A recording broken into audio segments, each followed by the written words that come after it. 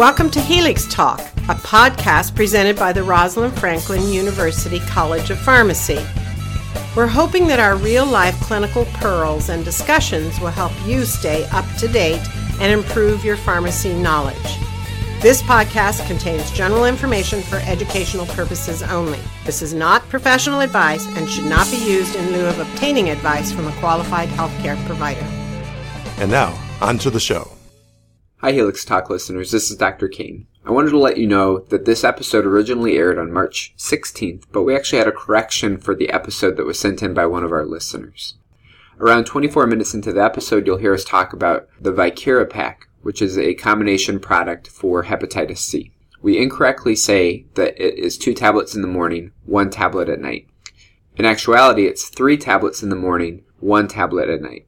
And the confusion comes because one of the tablets, which has 3 active ingredients, ombitasvir, paritaprevir, and ritonavir, you take 2 of those tablets every morning. The other active ingredient, dasabuvir, you take once in the morning, once at night, equating to 3 total tablets in the morning, 1 tablet at night. And now, on to the show. Welcome to Helix Talk, episode 23. I'm your co-host, Dr. Kane. I'm Dr. Schumann. Dr. Cotreau. And I'm Dr. Patel. And we've loved Dr. Cotreau so much, we've asked her to come back for a very special episode today. This is actually pretty personal to me. So recently I was going through a glucometer bag for a patient, and the patient left one of his insulin needles in his bag that was exposed, and he's a hepatitis C patient. So I had an accidental needle stick, and now I have to be worried about hepatitis C. And I know that there's a lot of new drug therapies with hepatitis C, and I wanted to kind of pick your guys' brains given all of these new drug therapies. Well, sorry to hear that, Dr. Kane, but we're here to answer your questions. So first off, I know that hepatitis C has some pretty important complications with it. So, I haven't been tested yet to confirm that I have hep C, but if I do, kind of what is a typical prognosis for a patient like myself? Well, one thing we do know is that about 80% of individuals who do have an acute infection will then go on to a chronic hep C. And then furthermore, 20% of those will go on to develop cirrhosis. And then furthermore, from there, about 25% will actually go on and develop liver cancer, identified as hepatocellular carcinoma. And they may even have decompensated liver disease as well. Yeah, overall the time course is pretty chronic if you do develop chronic hepatitis C. So those end-stage complications of cirrhosis and hepatocellular carcinoma may not occur until 10 to 20 years down the line. So while you might not have any symptoms now, it might be something that you might become sick with later. That's interesting. Although the time course might be different with HIV, it reminds me a lot of HIV in the sense that some of the progression of disease doesn't happen for years down the road as opposed to kind of an acute event. Correct. And this progression and the chronic nature of hep C is also considered when people, clinicians and patients likewise make decisions whether they need to be treated at that moment or they want to put up the treatment to a later time because there's some time in between this end-stage comorbidities come across. And I would guess then that, as we'll talk about with the treatment of hep C, I would guess that the damage done by the virus is not reversible with the drug therapy, so it's probably more important to be on the front end and kind of prevent it as opposed to treating the hep C virus after the fact. Exactly. It's more important to treat patients that do have some of those end-stage complications, but per guidelines, it's recommended that any patient infected with hepatitis C be treated. Dr. Kane, just to go off of something you said before, comparing it to HIV, and one thing that is different, though, is that unlike HIV, where you have the idea about what we're trying to do is decrease the viral load while still sustaining our CD4 count, in here what we're actually able to do is, and the goal is to completely cure the disease, and then, again, as was mentioned by Dr. Cotreau, to prevent further complications by catching it as early as possible. And so here, cure is SVR, or sustained virologic response. So what you're saying is with hep C, our goal is to actually cure, to make it so the patient has no hep C virus in them at all, as opposed to HIV where we're managing viral loads and managing CD4 counts. Correct. Right. And we're evaluating this SVR, basically looking at certain copies of virus in the serum or the blood. Depending on the treatment that you choose, this test will occur either at 12 to 24 weeks. in the course of therapy. So most patients will know within a year then if whatever regimen they're on was successful in the sense of curing them of Hep C or not. This is not a 10-year down the road kind of thing. Exactly.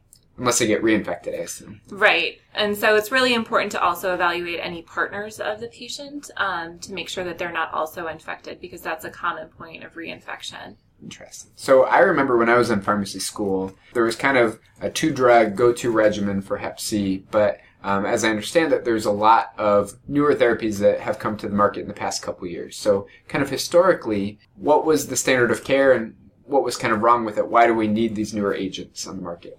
So standard of care was really 2 drugs, as you mentioned, pegylated interferon and ribavirin. And so this was anywhere from 28 to 48 week duration of treatment. Pegylated interferon was injectable, and the 2 medications together had a lot of adverse drug effects. And not only looking at the adverse drug reaction, even though patients go through this chronic therapy, enduring all these side effects, the response rate was pretty low. And when we look at the SVR rate was comparatively very low compared to the new medications that are out in the market now. Mm-hmm.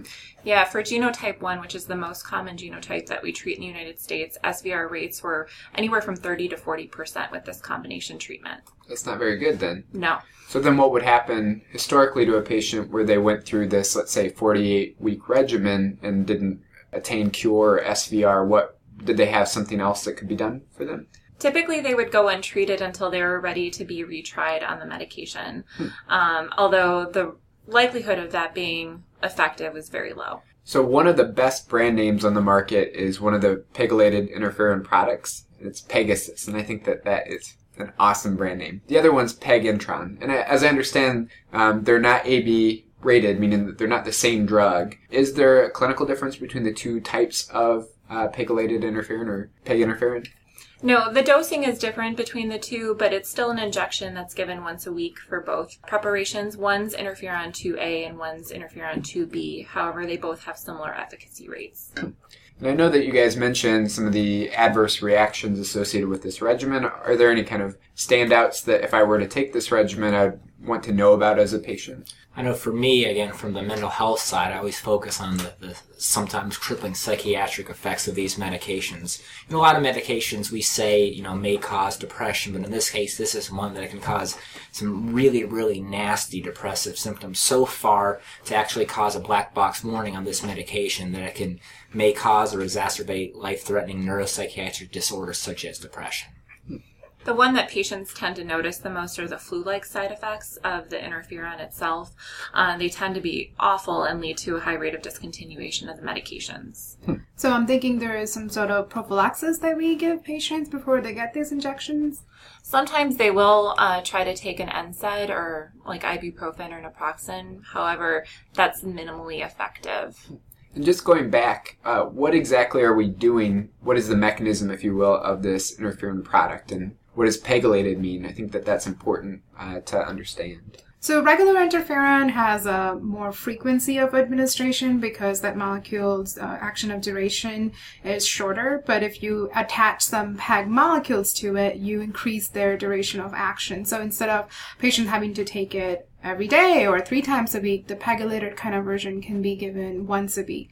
So again, that reduces those horrible flu-like symptoms that patient would get with each administration.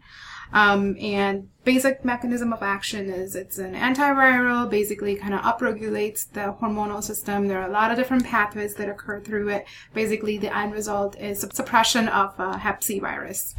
So then what you're saying is that this interferon kind of upregulates the immune system that makes your immune system work better to fight off the Hep C virus. That is correct. Any other warnings or issues with the drug in terms of adverse effects? Well, there is an additional box warning for this one: may cause or exacerbate autoimmune, infectious, or cardiovascular ischemic disorders, so a CVA or even an MI. So again, not a delightful event that you would like to occur. Yeah, we also monitor CBC on the patients because it can cause bone marrow suppression and neutropenia, along with ribavirin, which can also do the same. The 2 together definitely increases the risk. And, if you look in the packaging for pegylated interferon, you're going to see a lot of fairly nonspecific adverse effects, but fairly high rates of them. And sometimes I think it's probably hard to discern out between the hepatitis C virus causing things like fatigue, cirrhosis causing fatigue, and then the drug effect itself. Yeah, that is definitely true. And, this therapy is a chronic therapy. If you can imagine 48 weeks, that's more than half of the year. But looking at chronically too, there are certain ambulatory type of side effects that come in play too, which is hypertriglyceride levels. And we're looking at, increased blood glucose levels too, so like impaired fasting glucose. So these patients not only have to complete the therapy because we don't want them to retry it, they're already somewhat way through the therapy, then we have to add other agents to control their triglycerides or control their blood sugars and etc. And then you mentioned ribavirin. Is that also an injection, or how is that given to a patient? Ribavirin is given as a weight-based oral regimen.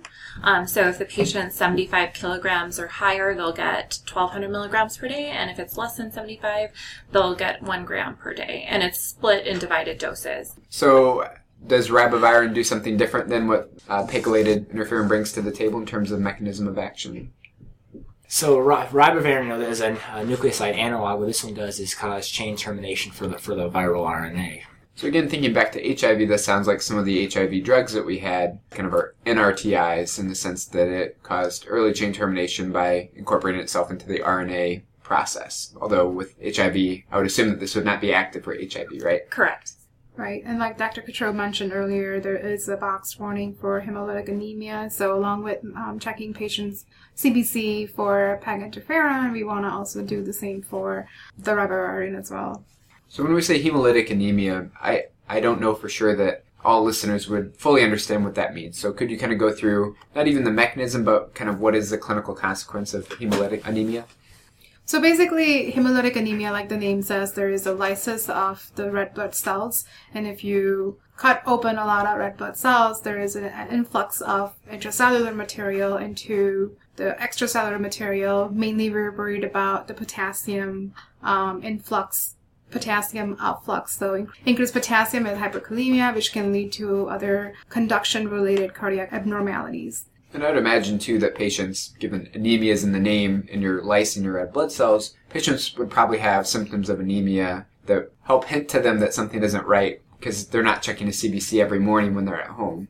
Yeah, typically fatigue is the thing that people tend to notice first. So we always caution patients when they start to notice new onset fatigue to let us know as soon as possible.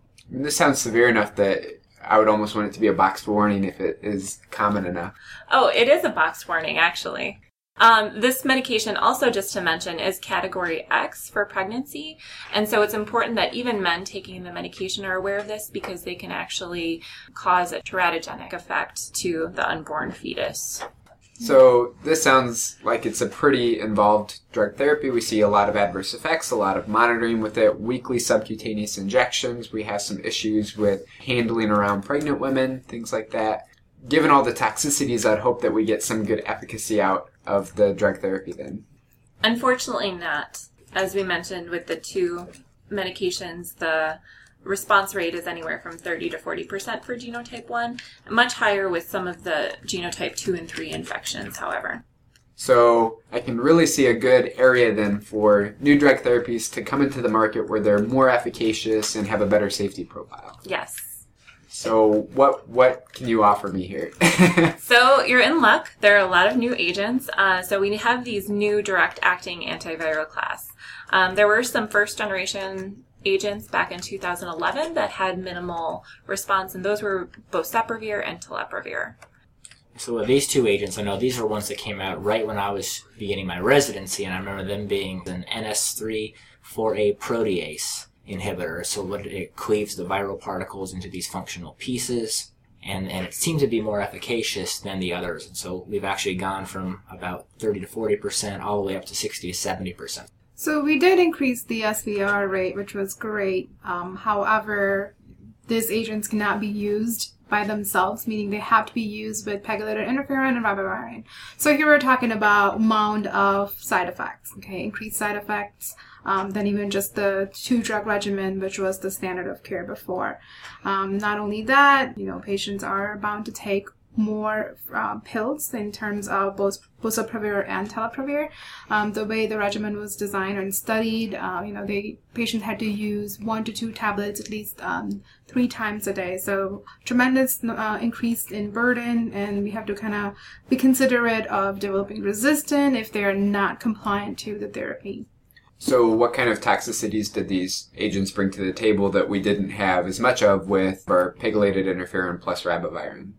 Some of them were additive to the fatigue and nausea. However, itchiness, including perianal itching, and then also dysgeusia or an altered taste were some of the additional side effects that we saw with these 2 agents. So then what you're telling me is that you want me to take the ribavirin, pegylated interferon, and one of these 2 newer agents that are protease inhibitors that improve efficacy but also worsen the safety profile in terms of the patient tolerance to the medication. Well, luckily you don't have to take them, and neither does anyone else, because they've been taken off the market. And they've been replaced with some newer direct-acting antivirals. So a similar agent in this class was simeprevir. So similar mechanism of action, but later generation. When we say similar mechanism of action, again, I'm thinking in my head HIV therapy. Although these aren't active for HIV, I think we can probably correlate that a lot to what we know about HIV. So we do have protease inhibitors with HIV. Is that kind of the same concept here? It's very similar overall. I think we know a lot more about HIV and how it replicates, and we're still learning a lot about hepatitis C. But overall, there are a lot of similar pathways to viral replication with hepatitis C as HIV. So you mentioned some protease inhibitors that are new to the market. Are there any other mechanisms out there that we'll probably see more of in terms of Hep C treatment? Yeah, so just like those protease inhibitors that are NS3/4A inhibitors, we do have NS5A inhibitors. Just like Dr. Cottrell said, there are a lot of different sites of action to prevent the replication of this virus. And basically, this NS5A protein is involved in a wide variety of different replication and assembly steps. So if you prevent that from happening, you would dampen the HCV replication. And then in a similar fashion, again, to drawing the analogies between this and HIV, we also have what are called NS5B RNA polymerase inhibitors. And so these come into 2 classes, which are the NPIs and the NNPIs. And again, if that sounds familiar to the same language of NRTIs and NNRTIs with HIV, then you're right, except here it's a nucleoside polymerase inhibitor and then a non-nucleoside polymerase inhibitor. And then we really only have 1 agent each of these. So we have sofosbuvir, which is our NPI, and then dasabuvir, which is going to be our NNPI. And again, thinking back to HIV, the difference between the NPI and the NNPI is that the NPI is incorporated into that RNA chain, whereas the NNPI is binding somewhere else on that RNA polymerase, external to the actual chain itself, right? Exactly. So it seems like we have a lot of novel drug targets that we're looking at now, and I would imagine that these kind of came out, if boceprevir and telaprevir came out in 2011, I would imagine these came out after that then. Yeah, so many of them have been approved very recently. The Viekira Pak, which is a combination product that we'll talk about, is approved as recently as January. Wow. Okay, so this is kind of a super hot topic in drug therapy in terms of what we'll be doing in the future and which regimens will catch on and things like that. So I'm hoping you'll have good news for me that these drugs are safer and more efficacious than the agents that you were trying to convince me of using previously. Absolutely. Well, let's talk about them. So one of the first combinations that we started using with the approval of some of these medications was the combination of sofosbuvir and simeprevir. So simeprevir, again, is an NS3/4A protease inhibitor, and sofosbuvir is an NS5B NPI. So the 2 of these together were taken once daily. Simeprevir has to be taken with food, so we would recommend taking them at the same time. And just to review then, that simeprevir was similar to the boceprevir and telaprevir in terms of how it worked, correct? Exactly. It had better efficacy overall. And with the approval of sofosbuvir is a very potent antiviral. And so the 2 together was a novel combination. And we found that we could use them without using ribavirin or pegylated interferon for the first time. So you're telling me I don't have to inject myself every week? Probably not. Not only that, you don't have to feel like you're having flu every week. Interesting. Okay. And then again, so we're looking at side effects, and this is a nice thing where they're fairly well tolerated generally. A few ADRs, but again, nothing that's coming out to the degree of those delightful warnings with some of those other agents. So I looked this up on Wikipedia, which is where I get all of my drug information, and I saw that I have to worry about photosensitivity. Is that true? Yes. So photosensitivity and itching with simeprevir in particular is important. So we would recommend staying out of sun as much as possible or using things like sunscreen and covering up. Additionally, you can see just random itching. This can be very mild and it can occur anywhere in the body. We had some patients that had random itching in their throat, others in the eye. Otherwise, it can just be on the skin, and it can happen any time of day. So what we recommend is, if it does occur on the skin, just using a fragrance-free lotion and staying as well hydrated as possible. Converse to that, if it's in the eyes, using just a regular eye drop or tear replacement. So you don't recommend scratching the eyeball? No, we don't. Yeah. And then, unlike boceprevir and telaprevir, this is not restricted to anal itching or anal pruritus, right? Correct. It can be, like I said, anywhere. I actually haven't had anybody that's complained about anal itching because I would expect that to come up. But typically, the time people notice it the most is usually when they're laying in bed.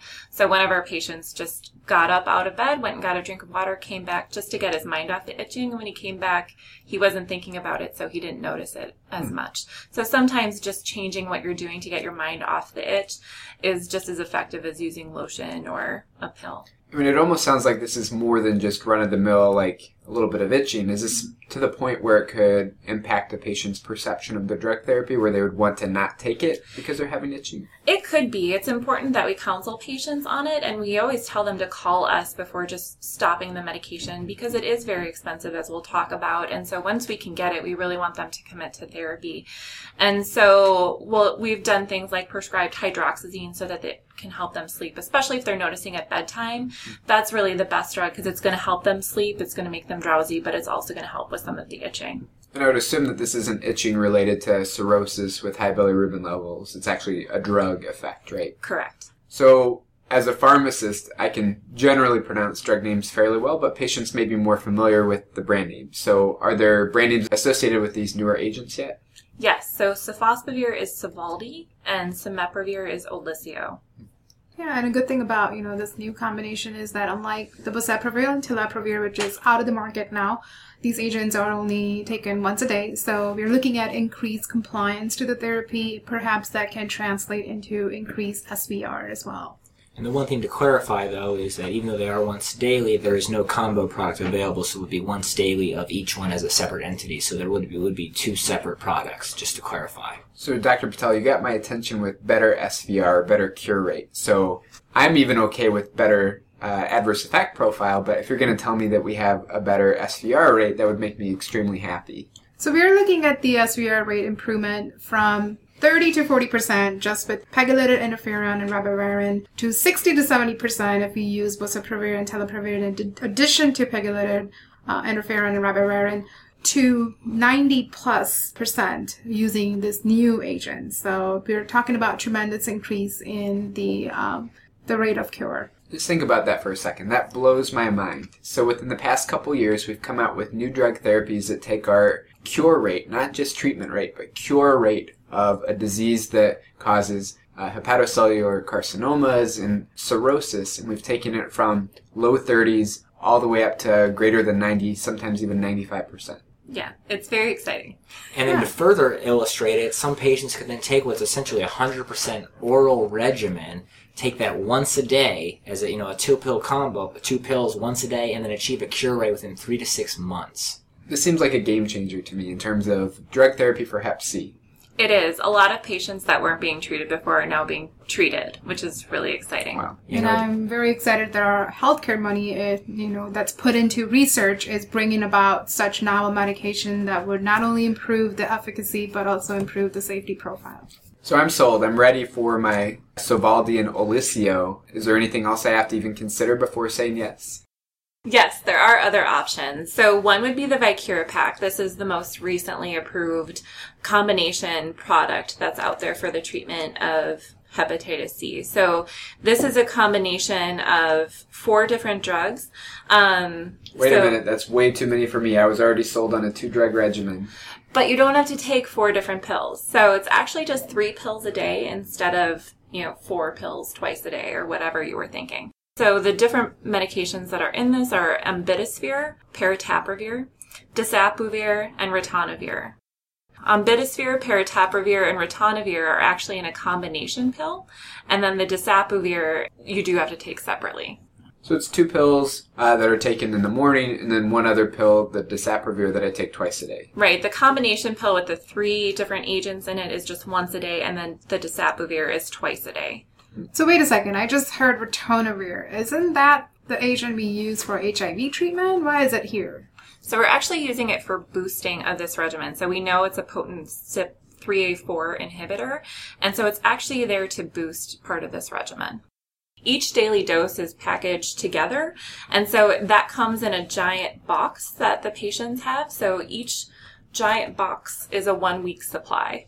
And by giant, I mean it's probably 8 inches tall by 4 by 4. So less convenient than, let's say, a prescription vial or a bottle, but I would imagine that probably helps with compliance, given that it's kind of complicated. You have one drug that you take in the morning and then another drug that you take twice a day in terms of which one is which and things like that. Yeah, if you think about the methyl dose pack or the Z pack that's out there, so it's packaged very similar to that, where it tells the patients they need to take 2 in the morning and then 1 pill in the evening. So really, in and of itself, it makes for a nice compliance aid. It does. You just have to have a lot of cabinet space. In terms of adverse effects, is it fairly similar to what we saw with Sovaldi and Olysio? Overall, yes, it's pretty well tolerated. We haven't used this medication in a lot of patients in my clinic yet, just because it is so new. And also there's a lot of drug interactions with the ritonavir being a CYP3A4 inhibitor. So that is something you have to consider in your patient population. But with the ritonavir, we know there's a risk of nausea and GI side effects, and so that's something to keep in mind. And then other things that we've seen have been itching, difficulty sleeping, and then fatigue. Okay. I mean, for right now, I think I'm going to stick with option number 1. It sounds like I need a lot of cabinet space. The pill burden is a little worse for me. So personally, I think I'm going to say no to the Viekira Pak. But thank you for your offer. But don't you want to hear what's under door number 3, though? Oh, I'm interested. And behind door number 3, we have a product called Harvoni. This is a combination product of ledipasvir and sofosbuvir. Ledipasvir it's an NS5A inhibitor, and then sofosbuvir is an NS5B, again, that NPI, that's analogy to the NRTI and HIV. And once again, this is, once a daily, with or without foods, you got options. Yeah, I mean, if you look at the package inserts, it says it's fairly well tolerated. Side effects such as, mild fatigue, some headaches, some nausea and insomnia seen. I mean, what do you say, Dr. Cottrell? What have your experience been in the practice?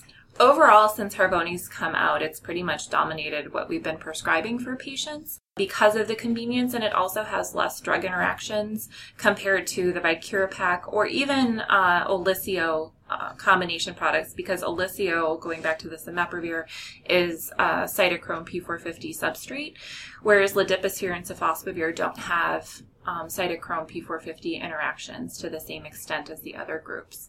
Yeah, I've got a patient who's been kind of trucking right along with his warfarin regimen while we've had him on this, and it's been no issues there. So just to review with Harvoni, it's 1 tablet that's a combo product that I take once a day, with or without food, that has very few drug interactions and a relatively favorable adverse effect profile. With that said, just out of curiosity, if we don't have drug interactions on the liver side, are there any renal issues that we have to worry about with any of these regimens? So overall, unfortunately, we don't know. Once a creatinine clearance drops below 30 has been something that a lot of patients were excluded from the clinical trials for having. And so we don't have data as far as how these drugs do in patients with really low creatinine clearance. Mild changes in renal function are unlikely to affect these agents, since most of them are going through metabolism pathways. So a lot of these regimens, either the sofosbuvir, simeprevir, or Olysio and Sovaldi, the Viekira Pak, and then also Harvoni. These treatments are primarily recommended for treatment of genotype 1. For genotypes 2 and 3, which are the other genotypes that we see here in the United States most commonly, we're still actually using a combination of sofosbuvir and rivabirin for the majority of those patients. All right, so I'm sold probably on Harvoni, although this podcast doesn't endorse any specific regimen. It does sound like that's a pretty good regimen to take, 1 tablet once a day, very few, if any, drug interactions. How long do I have to take the drug for? So it actually really depends on many different factors. So meaning what type of Hep C infection you have. You got 4 different genotypes, right? 1, 2, 3, and 4. Depends. Well, in your case, we can consider you treatment naive, but in a lot of patients who have failed therapy with pegylated interferon, ribavirin, there might be some resistant pattern in the RNA of the Hep C virus. So we might have to maybe approach it a little differently when we treat these patients. And patients who have that end-stage complications such as cirrhosis, they're also treated a little bit differently. But in general, most patients will receive this treatment for 12 to 24 weeks. So just to review, decades ago, we were giving pegylated interferon with ribavirin for how long?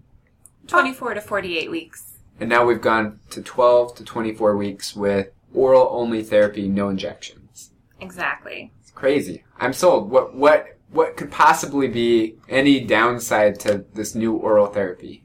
I guess the issue is how deep are your pockets? What do you mean by that? The one thing about these medications are going to be the average wholesale price of these can get a little bit high, again, due to factors such as the amount of effort that's been taken to produce these medications. So we have Harvoni, it's AWP about $38,000 per month. $38,000 per month? Per month. Really? You got it. I've got health insurance. Does that help?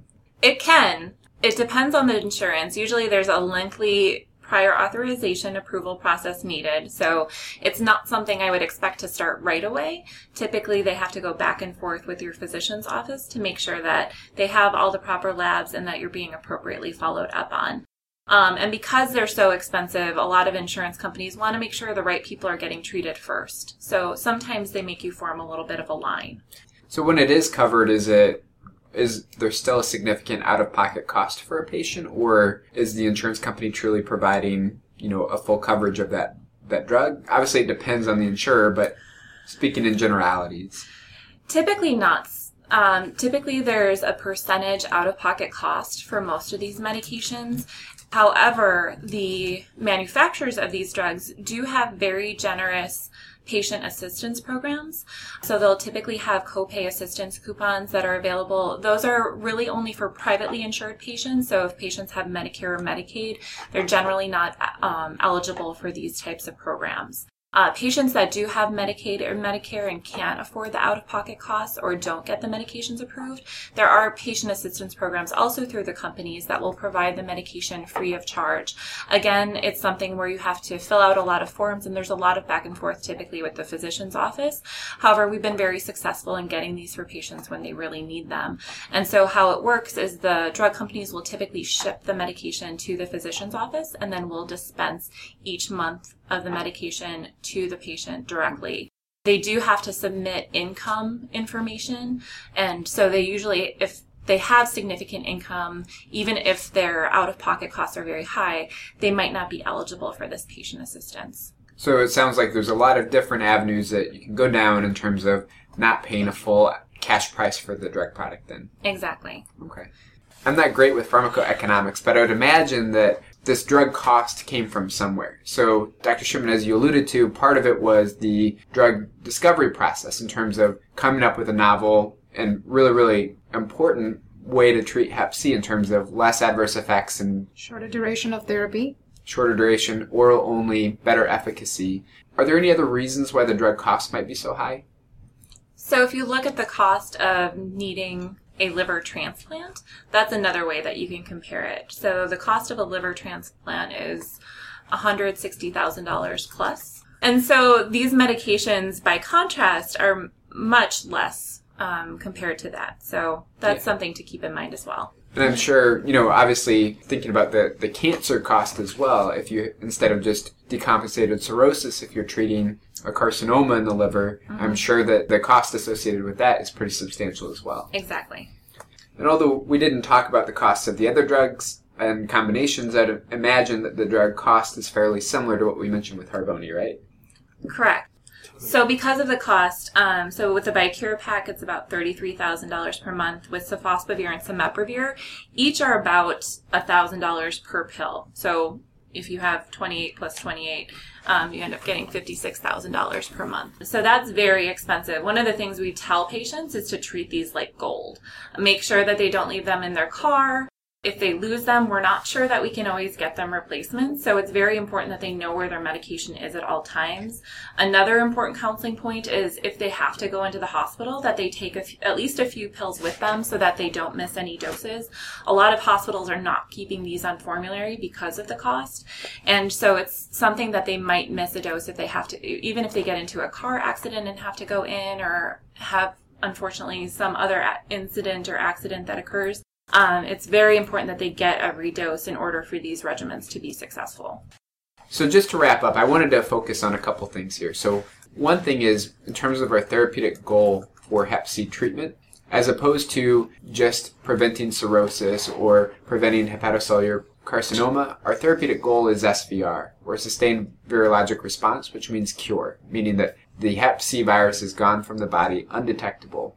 That's pretty rare for some of the antiviral therapies that we think about with other disease states. Specifically, what I'm thinking of would be HIV. There isn't a cure for HIV, whereas with Hep C, with our drug therapy, cure is actually a possible thing, and it's within reach in terms of the drug therapies that we have on the market. Yeah, so we have come across a great way in achieving this SVR, sustained virologic response, from 30 to 40% with the couple standard of care that we had about 5-6 years ago to now 90+% of SVR with the new regimens we mentioned, such as Viekira Pak or Sovaldi and Olysio, or using the Harvoni. And furthermore, we're getting these cure rates without compromising our quality of life. We've gone from these black box warnings for things such as these severe psychiatric disturbances and this hemolytic anemia and autoimmune disorders, and we're looking at maybe more reasonable burdens on an individual patient or client, such as nausea. There is still the concern with simeprevir about itching, but beyond that, we're looking at more general concerns such as nausea and vomiting. Again, a far cry from those earlier warnings.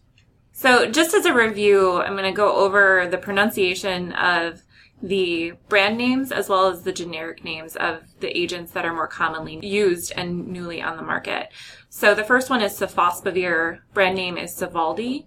Second, we have simeprevir, brand name is Olysio, and those two are typically used together. The Viekira Pak, which is the brand name for ombitasvir, paritaprevir, ritonavir, and dasabuvir. And then finally we have Harvoni, which is the brand name for a combination ledipasvir and sofosbuvir. So with that, I wanted to kind of conclude. For those listeners who haven't done so already, we'd really appreciate a 5-star review in iTunes. We're available at helixtalk.com. If you have any episode suggestions or topic suggestions, we're taking any comments, again, at helixtalk.com. With that, I'm Dr. Kane. I'm Dr. Schumann. Dr. Cotreau. And I'm Dr. Patel. And as always, study hard. Thank you for listening to this episode of Helix Talk. This is an educational production, copyright Rosalind Franklin University of Medicine and Science. For more information about the show, please visit us at helixtalk.com.